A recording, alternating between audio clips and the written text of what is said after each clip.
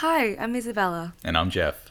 We're two Asian Australians who want to explore what it means to be Asian in the West. And you're listening to As I Am.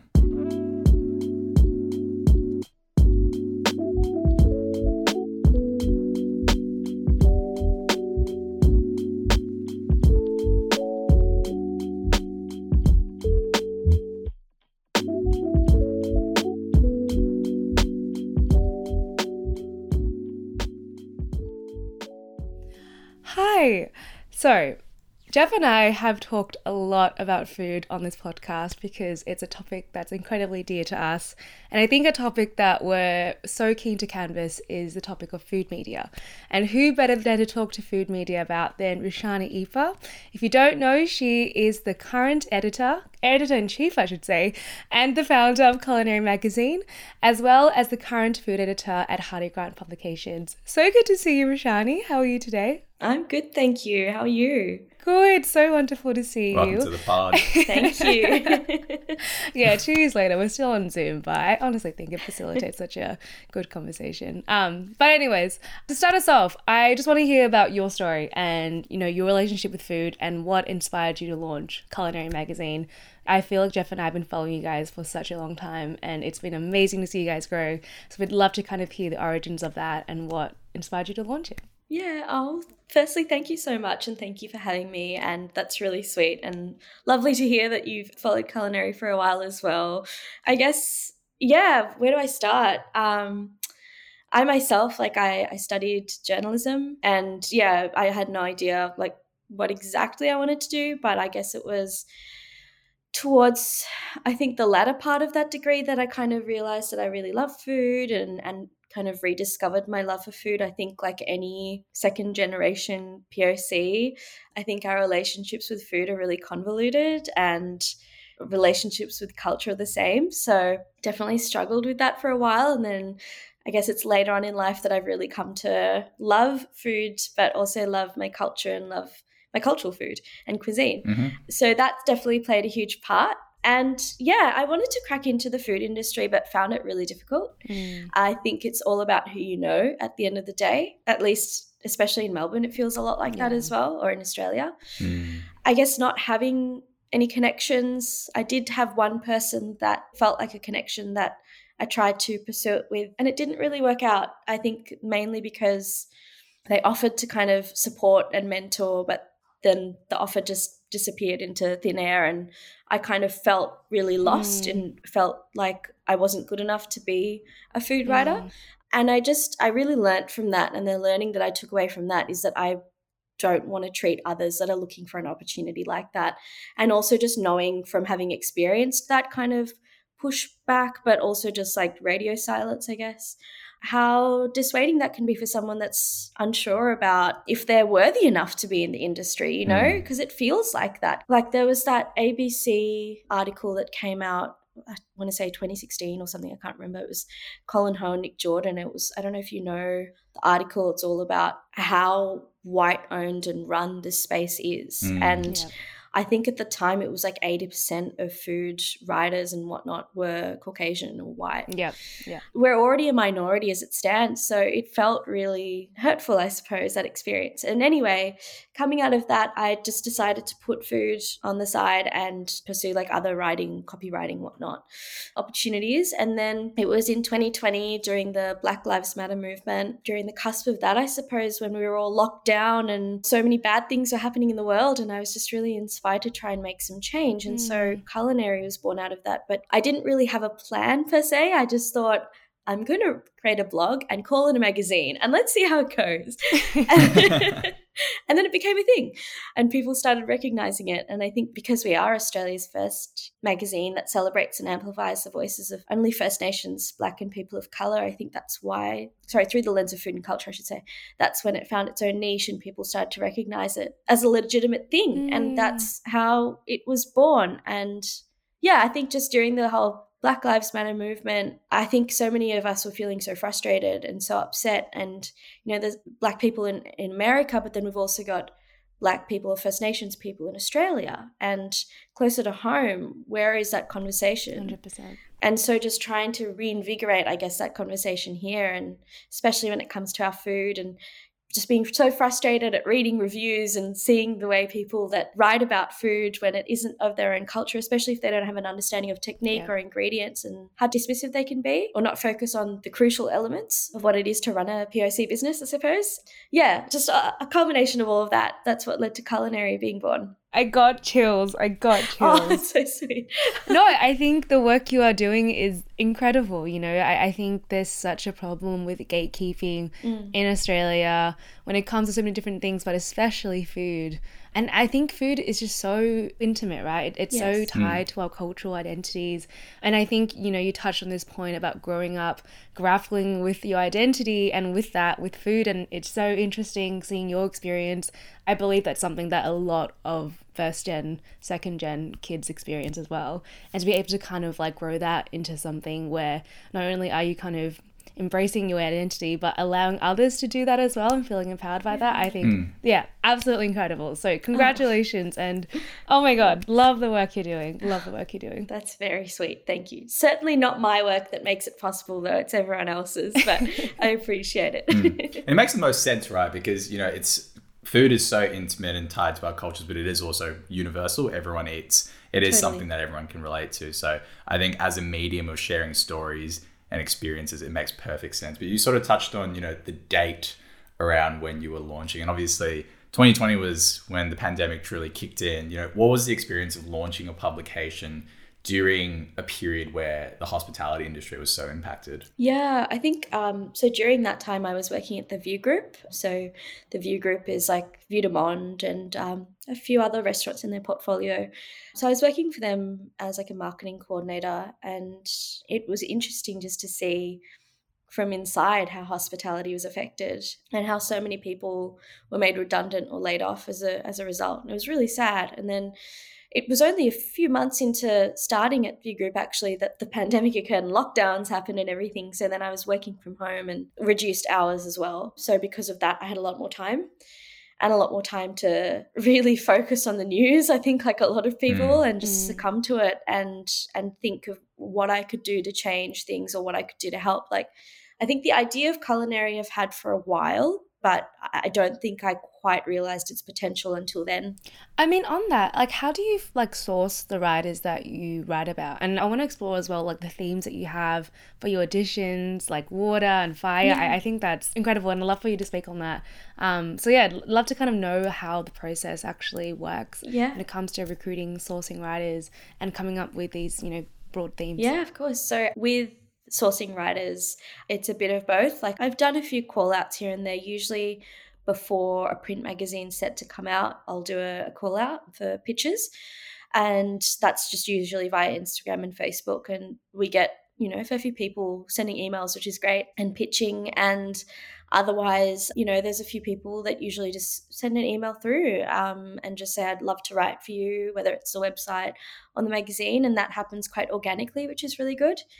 Aside from that, it's also me reaching out to people that I just think would make a great recipe, or people I want to contribute recipes, or people who I think might have a really interesting story, people who are interested in, you know, being journalists or food writers, that kind of thing, and just reaching out to them and either giving them a topic to write about or asking them to pitch ideas. Bit of both. And the other question, yes, so themes. That was something I, again, just like randomly sitting down and just trying to think of themes that are varied enough, broad enough, but also can be quite particular, I think, especially visually, because we do have a lot of photography and illustrations as well. I really like to make our magazine really interesting, but also really beautiful to look at. And that's why it's so important to have a theme like water, where you can just envisage what that looks like, and fire, but also how it ties into a lot of societal problems or topics,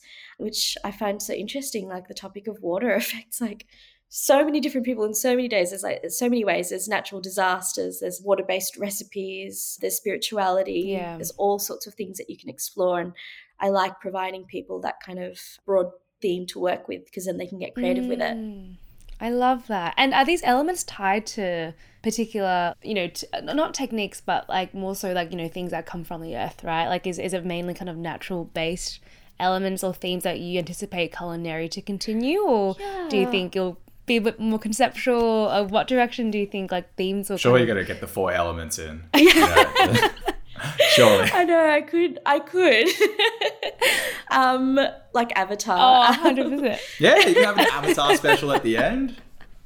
This is a free idea, by the way. It's all yours. Wow, thank you so much. I don't know. I was thinking of veering away from the elements for the next one and maybe just kind of, I like the idea of keeping it quite organic and earthy, but I also feel like, I mean, we live on Earth, like all the topics we'll be able to relate to in some way or another. But yeah, I think like getting into heavier themes as well is something I would like to explore, of war and things like that as well, displacement. Yeah, it's interesting. I've got like a whole list of potential themes and the way that my main thing about the themes is that each theme, like from issue 1 to 2, that they can relate, and then issue 2 to 3 there's like a connection, like a bond there. That. Yeah, so it's just, I don't know. Yeah, no, it's amazing. My brain. No, I love it. And, you know, I love how as well, you know, just given like, you know, your attempts to kind of break into the industry with it being so white and then kind of being like, no, fuck that, I'm creating my own seat at the table. I'm creating my own table. Yeah. I'd love to kind of touch on and, you know, delve into your personal story, because have you found that your story with food and identity has kind of evolved and grown with Culinary? Like in what ways has Culinary impacted your own personal, you know, journey, I guess, with food and identity, or has it shaped it in any way? Yeah, well, I've learnt a lot, that's for sure. I think I'm just constantly learning, constantly eating different foods. It's so great. But what a perk. I know, it's good. Yeah, my own identity, like I guess what I mentioned earlier, I struggled like most second-gen POC with my identity when it came to food as well, and my culture. So that is something that I've been trying to open myself up to, and I've been trying to explore my own culture a lot. And it's tricky being here because I've told you guys before that my family live in the Netherlands, so I'm quite far away from my mum and my sister. So it's tricky, but I do try and stay connected to my culture, and I think Culinary has really taught me the importance of that as well, and the importance of people's relationships with their cultures, and also the importance of bringing people closer to their culture. And a big part of that for me is, you know, when we do photo shoots for the magazines, I'm always there on set because I want to meet the people if I haven't already and actually see what's going on and the technique that goes behind things and familiarize myself with foods and their culture. And I think that, Culinary has certainly taught me the importance of that, but also how different everyone's relationship is with their own cuisine and culture, which is so fascinating because you might see a lot of similarities, but there's also a lot of differences.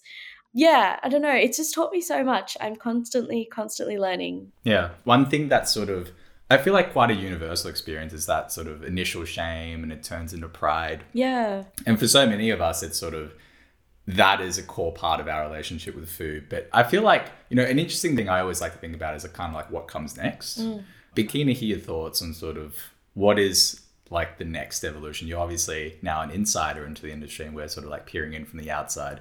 Where do you think our food is headed? Like what are like the next gen going to do? Because right now I feel like a lot of modern Australian is you borrow some like techniques from here, you embrace your heritage through the food, but be keen to hear like your thoughts on where it's actually going to go. Yeah, definitely. I think so. Something I should have mentioned with your earlier question is that I used to work at Time Out. So I was the food and drink editor there. And when I was doing that, I was also a food reviewer. Wow. So that was interesting because it's something that I is don't. Interesting. Yeah, it's interesting. I've been asked to review for like the Age Good Food Guide and whatnot as well. I've said no. I think mainly because it's a conflict of interest for me, but also not necessarily something that I'm interested in doing right now. I think I have a very interesting relationship with reviewing, I suppose. I don't know if I am the one that should be reviewing other people's food. I also don't want to do that with Culinary. I feel like reviewing can go either way. It can either pitch people against each other and businesses against each other and give them a bad name just because you've had a bad experience or a one-off, bad experience. Or it can help to expose businesses to other people, and open their eyes to venues that they might not have otherwise heard of and foods and whatnot, which is good as well. So it's a 50-50, I don't know. But yeah, going back to your question, which was I've totally forgotten because I just went on a rant. No, it's all good. So where food is headed next. Yeah, yes, correct, no, got you. Yeah, I think it's interesting with our generations and seeing what is, trendy. Like something I've noticed that a lot of people are doing now is like going out to Cantonese restaurants and eating offal, for example, and taking photos of offal and posting it on Instagram. And I don't know if it's like they genuinely enjoy it and that's great, like you should, but also is it like a trendy and cool thing to do to show people that you eat like other food? But I also feel like I've been seeing that on a lot more menus and stuff around Melbourne, whereas like, I don't know if you guys were like growing up, offal was like not a cool and trendy thing. It's just something that your parents would make you eat. So it's interesting. I feel like that's where we're kind of headed. Sustainability, nose to tail eating, again, which is already a concept that is not foreign to us at all. It's been ingrained in our cultures. But to Western society, it's this like cool new thing, like, wow, we can save the planet and eat well. And then also I think how that impacts us and like our cultures and the way that we're going to elevate our food or where we're bringing our food next. I feel like you're going to keep seeing a lot more like, trendy wine bars or something. Like, for example, what Manze is doing is amazing. Russian wine bar. Yes. It's actually incredibly cool. Nagesh is amazing, but fusing our culture with wine, which is really cool, because that's like a misconception often that Eastern cuisines, often people don't think about wine with them. So that kind of thing I think is going to be cool in future, but also, seeing a lot more of what our traditional cuisines really are on menus around the world, like on hip menus across the world. Yeah. So going beyond just the modern Australian approach and stripping it back. I feel like that's where we're headed. Yeah. But also adding a bit of natty wine in there as well. Yeah. That's always how you like merge it all. No, you are so right. I went to Yamcha with my family a few weeks ago, and there was this family of white people, and they were eating like chicken feet and tripe. Yeah. And I was just like, wow, my whole family was just like, oh, look, what are they doing? Like, they don't normally eat that sort of, because it's like, it's true, right? It's like, this is the food. And to be honest, like, you trace it back far enough, white people were eating offal, obviously, like, for survival reasons, right? Everyone was eating it. I feel like at some point they just decided it was gross, and now they're finding it cool again. But I feel like, it's a positive direction. It is almost like the final frontier of, tough foods to accept, like anything that's savory but also kind of squishy and like gelatinous. I feel like this is the final frontier. 100%. Yeah, and it's good, right? Like people's food literacy and acceptance of everything like goes up. And sure, maybe initially it's just like, I want to be like accepted and cool, but then maybe once they try it, they actually love it. And I feel like if everyone can get on board, it's a good thing. Yes, I think so as well. I do. I really do think so. I think, like, for example, looking at supermarket shelves, like, you're not going to find offal in the supermarket. Yeah. But surely that's going to change. I'm seeing it in Coles and, like, Woolies.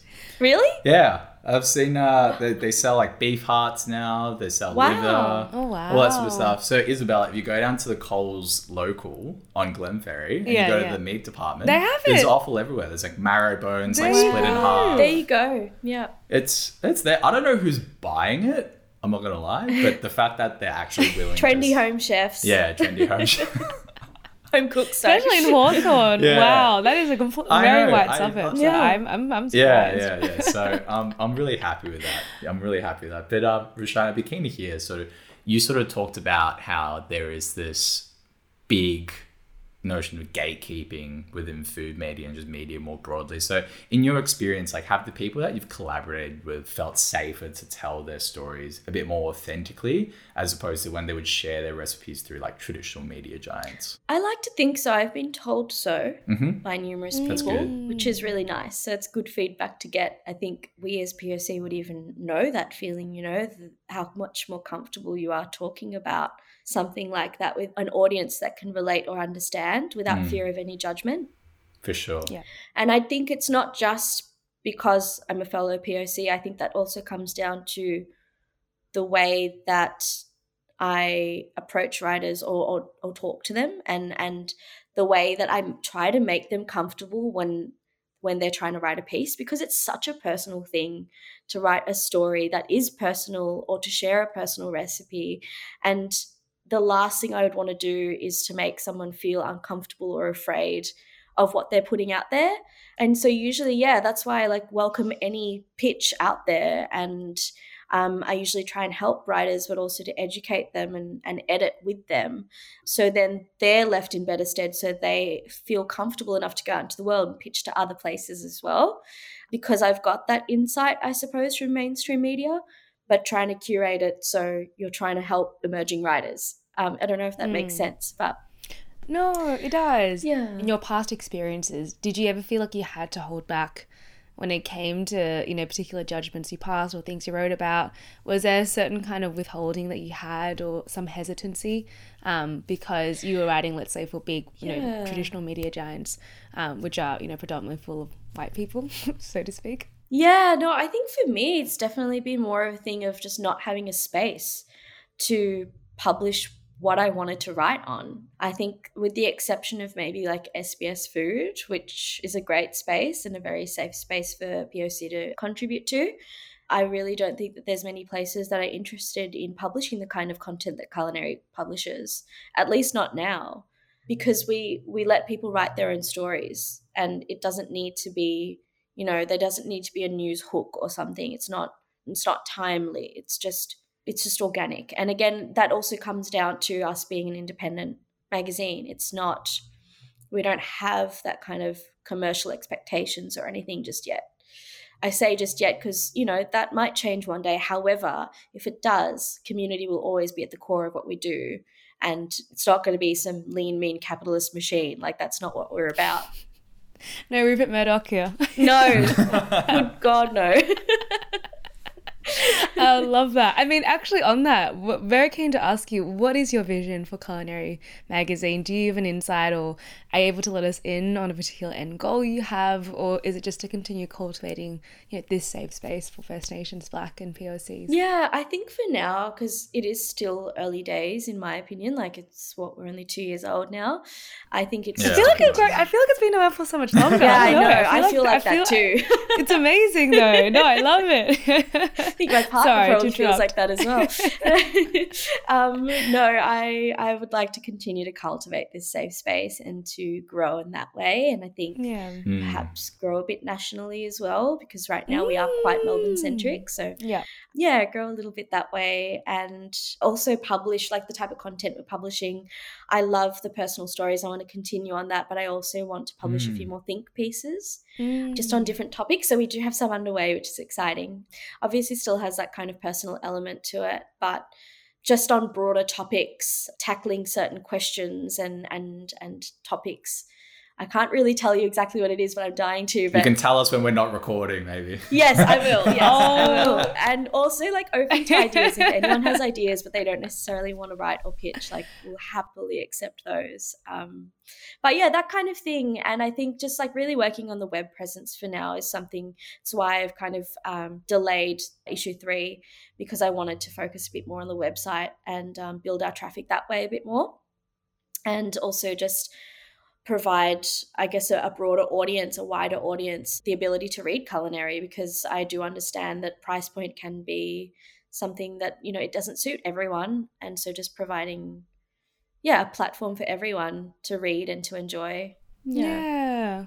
Could I suggest, I actually have an idea. I honestly reckon it'd be amazing if you guys could do like a podcast version of Culinary. Yes. Like get the authors of your pieces to I just would like... love that. I'm just so there's an audio version of like an article, especially when it's like written by the person and like, told by the person. I would listen to that. That's really sweet. That's really good feedback. Thank you. We'll see how it goes with that. But I do love that idea. Amazing. Yeah. Keen to hear. So, it's been 2 years. I feel like we probably launched around a similar time. So maybe we share a birthday, as I am, not you and I. Oh, yes. But what's sort of been one of the biggest lessons learned so far? Oof, that's a really good question. Maybe don't burn out. It's been like the biggest life lesson. Just try and actually prioritize my own time, which is something I really struggle to do. But that's like a personal context. I guess aside from that, just, I guess, also learning that we have biases as human beings, and sometimes we expect people to tell their story a certain way, or you might have an expectation of someone's experience, and just to try and put those biases by the door and go into something without any expectations, I suppose, and to let someone tell their story without putting bias in their mouth as well, if that makes sense. That's definitely been a big learning curve for me. But yeah, something I'm actively working on and enjoying. Yeah, amazing. Maybe last question. Who's the dream collaborator and why? I don't really, you know what? I don't think I've got a dream collaborator, to be completely honest with you. Ooh, Is that okay. strange? I No, don't know. not necessarily. No, I mean, no. it prevents you from being set up for disappointment. Yeah. So Yes, you I have do think like you have that a this lot. Yeah. You have this person in your mind that you want to get on. So for me, I want to get David Chang on the podcast. Oh, wow. Yeah, He's- amazing. To be honest, like, probably not going to happen anytime Aim big. anytime Aim soon. big. But Never it's say like, never. Yeah. Who's your goal, Isabella? I was going to say, Roshani, we have I remember when Jeff and I started brainstorming with this podcast, we like wrote down a list of like, you know, dream people. Lucy Liu, Bong Joon-ho. Like, Yeah. amazing. Come on the pod. no, but that's the thing. Now we have expectations that I feel like we were disappointed by. So no, I think this will be a good time No, for you that's to great. just like Aim keep big. it open. Always aim big. I love that. I don't unfortunately have a dream collaborator. I think mainly because like what culinary is not really about that, I guess, if that makes sense. Like it's true. all about just heralding normal people. Yeah. Maybe though, one day we'll have like Chef Jenny Dorsey or someone amazing like that. I don't really know. Maybe we'll get David Chang to, you know, submit a recipe. Dude, if you got the contact, you hit me up. I'm gonna be writing the longest email, just a little love letter. It's like, please, I've been watching you for so long. Please come. I love that. Please come on the pod. But then it's one of those things where it's like, if you actually came on the pod, I'd probably be so nervous when I asked him a single question. It would be like the worst episode as well. It would be like, why the fuck did I come on this podcast? You would just be fawning over him. Yeah, 100%, because he's also like quite intimidating, I feel. Just like he's very blunt, and I'm like, oh, Yeah. I don't deal He's very switched on. Yeah, I don't deal super well with really blunt people. Maybe it's better just as a fantasy, you know? Yeah, I was about to say maybe he'll like break the illusion. Never meet your heroes. Never meet your heroes. Yeah. You know, they say that for a reason. True. Yes. Oh, amazing. Well, Roshani, before we wrap up, was there anything you'd like to pitch about plug your culinary shit. or anything you'd like to tell our audience? Shit. I'm just always looking for contributors. So anyone that is looking to illustrate or write, or, you know, if you're interested in interviewing anyone, and you need an in as well, culinary is also like a good way to like use it as an excuse to interview someone you want to interview. And then recipes as well. So chefs, like anyone interested in food, but of course the catch is that you have to be First Nations, Black, or POC. And yeah, aside from that, like maybe shouting out some cool people doing cool things, like Jess Ho. She's amazing. She was my predecessor at Time Out, and she's doing really cool things with the Bad Taste podcast by SBS. So definitely recommend listening to it. It's so interesting. Most recent episode was on spam, and I love spam. Oh, yes. Oh, Yeah, such a good spam topic. is the Oh my best. God, so good. Probably too much spam. My cholesterol is probably not okay, but it's so worth don't it. read It's the so good. nutritional info. No, No. Don't read that sodium line, you know, just I don't need to know about that sodium. Ignore It's that. delicious. It's delicious. So I love spam. And who else? Yvonne Lamb is an amazing journalist, gourmet traveler. There's so many people. Oh my gosh, I'm really struggling. Ooh, Honeychild by Instagram. Highly recommend looking up Honeychild. Her name's Tony, and she's an amazing Creole friend of mine who lives in Tasmania and has the best recipes, like super hearty. She had a recent recipe for gumbo in delicious. Shutu, which is like really good. There's just so many people doing amazing things. Lee Tran Lam is great. She's Oh my God. I love so it. knowledgeable. We'll and put a creative. list of this Yeah. in our Amazing. Yeah, otherwise I'll be good. here all day. I love it. Just, Look like, at all these talking about- shout outs. I love it. I love it. I love so many people. Amazing. Oh, well, thank you so much, Roshani. This has been such a delightful conversation, and again, incredible to see the space you're cultivating. And I have so much hope and so excited to see the future of just food and food media in Melbourne, in Australia. And it's thanks to people like you. So thank you so much for taking the time to speak with us. It's been an absolute delight. Love your work, Roshani. Thank you so much. Thank you. And thanks for providing a platform for us as well. It means a lot. No worries at all. And if I always see like these plug things, I'm all like, all right, we got to do it. I know we got to do it. So if you enjoyed this episode, give us 5 stars wherever you get this podcast. Otherwise, we'll see you in the next episode. Goodbye. Bye. Bye.